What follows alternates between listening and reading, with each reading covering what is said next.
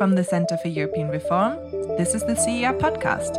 Posons-nous sérieusement la question de l'avenir que nous voulons et ayons tous ensemble le courage de le construire. Für uns in Deutschland ist das Bekenntnis zum vereinten Europa Teil unserer Staatsräson. A strong united Europe is a necessity for the world because an integrated Europe remains vital to our international order. This is the moment for Europe to lead the way towards a new vitality. Hello and welcome to the CER podcast. I'm Octavia Hughes, host of today's episode, and I'm joined by Camino Mortera-Martínez, head of the CER's Brussels office. Today, we'll be discussing the state of Spanish politics and Spain's position in the EU. Welcome back to the podcast, Camino. Thanks so much, Octavia. So it's been a dramatic few days for Spanish politics. The leftist Spanish Socialist Workers' Party, whose leader is Prime Minister Pedro Sánchez, has suffered a serious loss in the local and regional elections, which took place at the end of May. Right and far right-wing parties like Vox and the Popular Party did very well. And crucially, Sánchez's junior coalition partner, far-left Podemos, collapsed. This seems like a huge sea change after the left won the 2019 general election. Camino, could you start by telling us whether this was also a shock to pundits in Spain, or if this shift to the right had been predicted? Right. So what I can tell you is that it was such a shock that most of the people who I know are interested in Spanish elections were at a barbecue at mine on Sunday, basically thinking, nothing is going to happen, nothing unpredictable is going to happen. So let's sort of ignore these elections. This is a joke, it's an anecdote, but it actually makes sense for two reasons. So the first one is that it's difficult to translate the results of regional and local elections in Spain to what's going to happen in a general election, right? There are many different variables that play in these elections. Obviously, local topics for parties are different sometimes, but also in these elections in particular, we had 5 autonomous communities or regions in Spain which were not holding elections. And these were very, very important regions like Castilla y León, where, by the way, PP and Vox govern in coalition,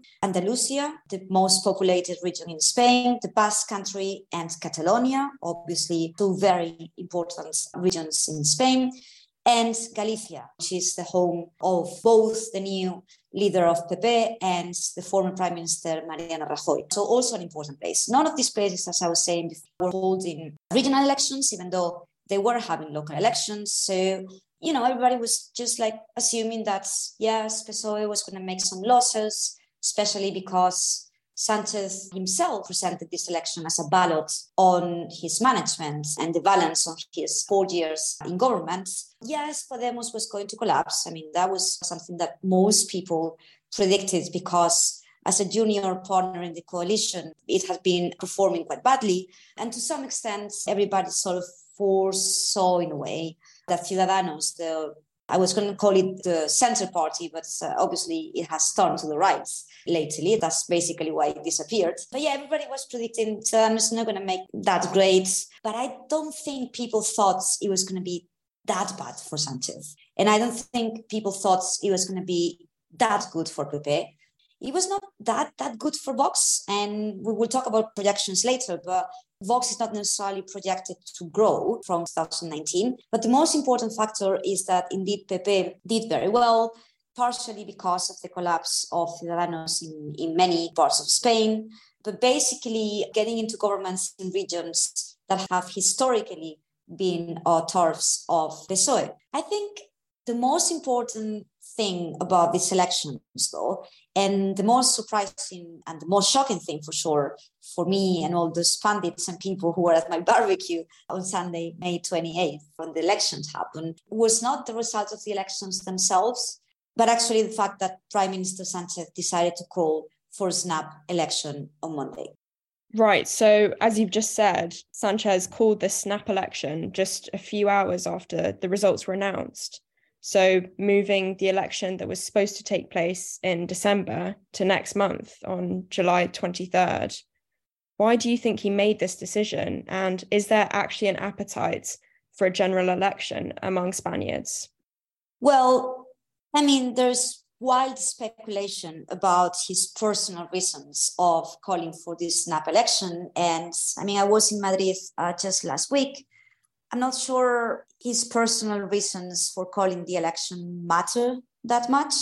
In my view, he had a choice. It was sort of like going all the way to December, being beaten by a lot of the results that we saw and a lot of the judgments of his government and these kind of things, and then lose the elections quite badly then, or gamble. And I think Sánchez has shown over the past 4 years that he's nothing if not a brave politician. So he decided to gamble. He gambled not only an election on July 23rd, which is, as any listener who's been in Spain, a very odd date to be having a ballot on, because it's very warm, because most people are on holidays. There's actually a bank holiday in parts of Spain that weekend.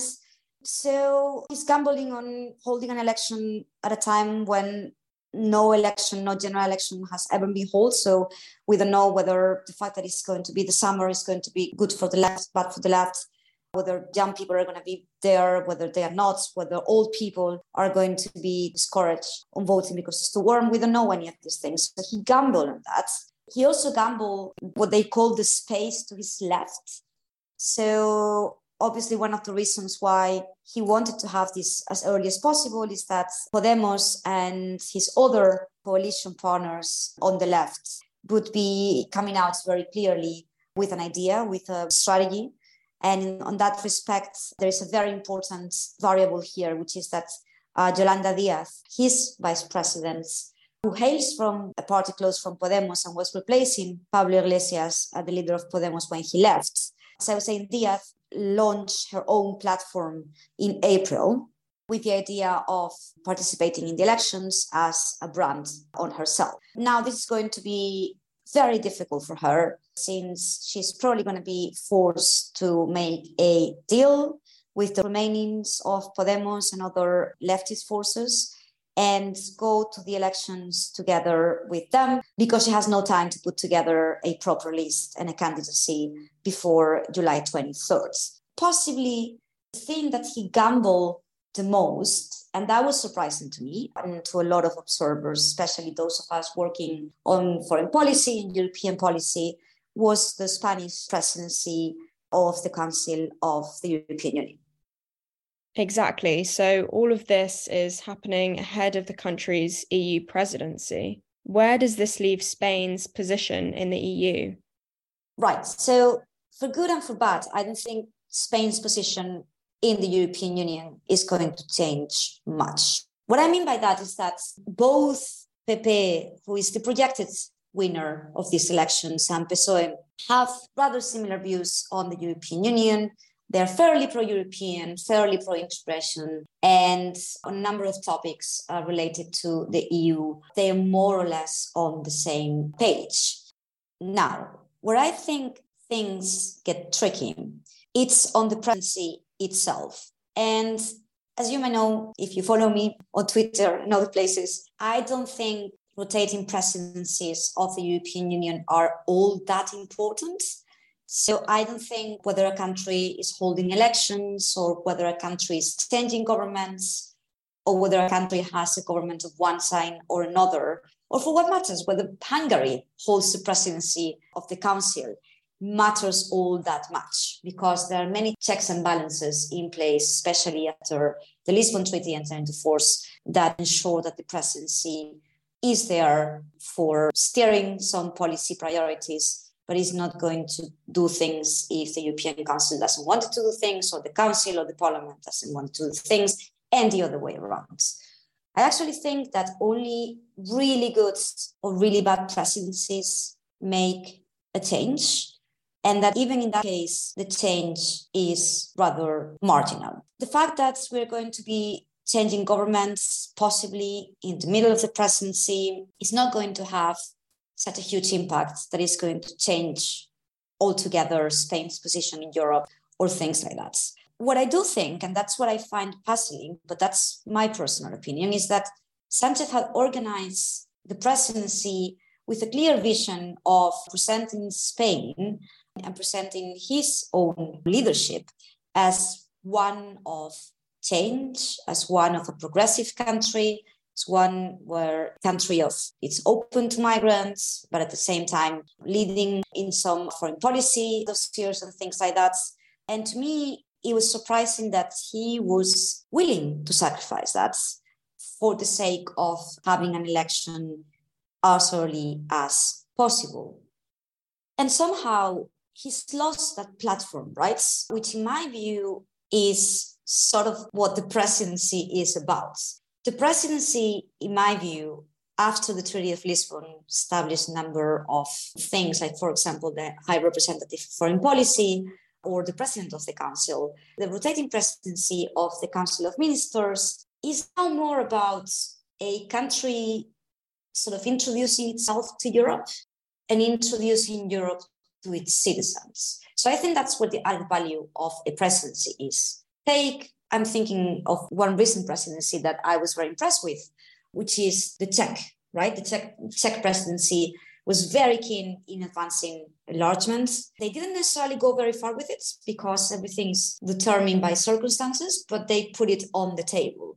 The Estonians, a couple of years ago, really wanted to talk about digital, and we talked about digital a lot during the Estonian presidency. And conversely, you've got a lot of things happening in the country which are about the European Union during the presidency that hopefully help bringing the European Union closer to that country and to places of that country where the European Union often doesn't go. And in the case of Spain, there were a number of priorities, a number of things that Spain wanted to put on the table. Some of them, I think, are going to survive change of guards. And those are probably going to be related to things like energy and things like that. Even though electricity market reform, which was or is going to be one of the priorities, I don't know, was one of the pet causes of Vice President Rivera, who has been really appreciated here in Brussels. So I'm not sure whether, even though this is in the interest of the country, PP and Feijóo, if he wins, will still pursue that file in that way. I'm sure that the file will still be there, but whether he's going to pursue it in that way, I'm not sure. Another file which I think is slightly going to change if Feijóo comes to power, especially because just yesterday he said he will not have people who don't believe in NATO and don't believe in the US being an ally and things like that. In his government, which was a clear dig at Podemos and their NATO sec base, I wonder whether the Spanish presidency under Feijóo would have a little bit more focus on defense, which is something that we know the Spanish presidency under Sánchez was not going to have for obvious reasons. And I think perhaps, this and things like economic resilience, which I know the Spanish presidency, as it is, it's going to tackle very much, might be questions that would be on the table under Prime Minister Feijóo. I think the biggest question that I would have is whether there is enough time for a potential team of people to put together some political guidelines, intellectual guidelines around the work that has been done for the Spanish presidency under Sánchez in case Feijóo indeed ends up being prime minister and actually having to present the priorities of the Spanish presidency, which have been delayed until September. So will be necessarily be presented by the next prime minister, whether this is Sánchez or Feijóo. I think that's my biggest worry. I know that machinery is in place, that diplomats are doing a great job, and there's a lot of behind the scenes work that has been done and will not be undone. There's a lot of emphasis on Latin America as well, which I doubt Feijóo governments would change. There is, by the way, do not forget, we have a meeting of the European Political Community happening in Granada as well in October. That's going to be interesting to see if there's a change of guard as well. So I guess my main worry is whether, both parties are thinking about a potential transition and whether there's enough time in the political side of the headquarters of both PP and PSOE for a proper handover of the thinking on the European Union if there is a change of Prime Minister. Well, thank you so much, Camino. We'll have to have you back at the end of July to talk about how this has all unfolded. Well, Octavia, I will have to be voting anyway under the heat, so I might as well, pop by for a quick podcast episode to analyze these results if somebody wants to listen to Spanish politics in the middle of the summer, which I'm not sure about. Thank you very much. And thank you to all our listeners at home as well. If you'd like to stay informed on all things Europe, subscribe to the CER wherever you get your podcasts. Goodbye and see you next time. Thank you for listening to the CER podcast. If you have any feedback for us or want to leave suggestions for a future episode, then you can find us on Twitter at CER_EU.